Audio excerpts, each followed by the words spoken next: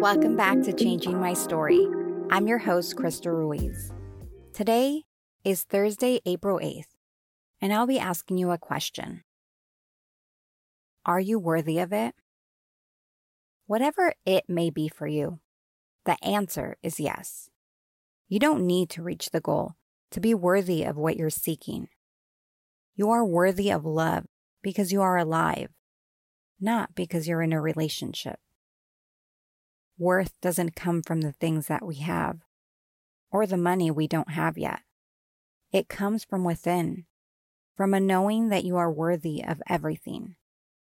Your worth is priceless. Where have you felt your worth devalued and why? Think about it.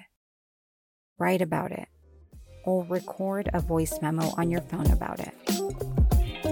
If you have a few moments, please rate and review the show on Apple Podcasts and Stitcher.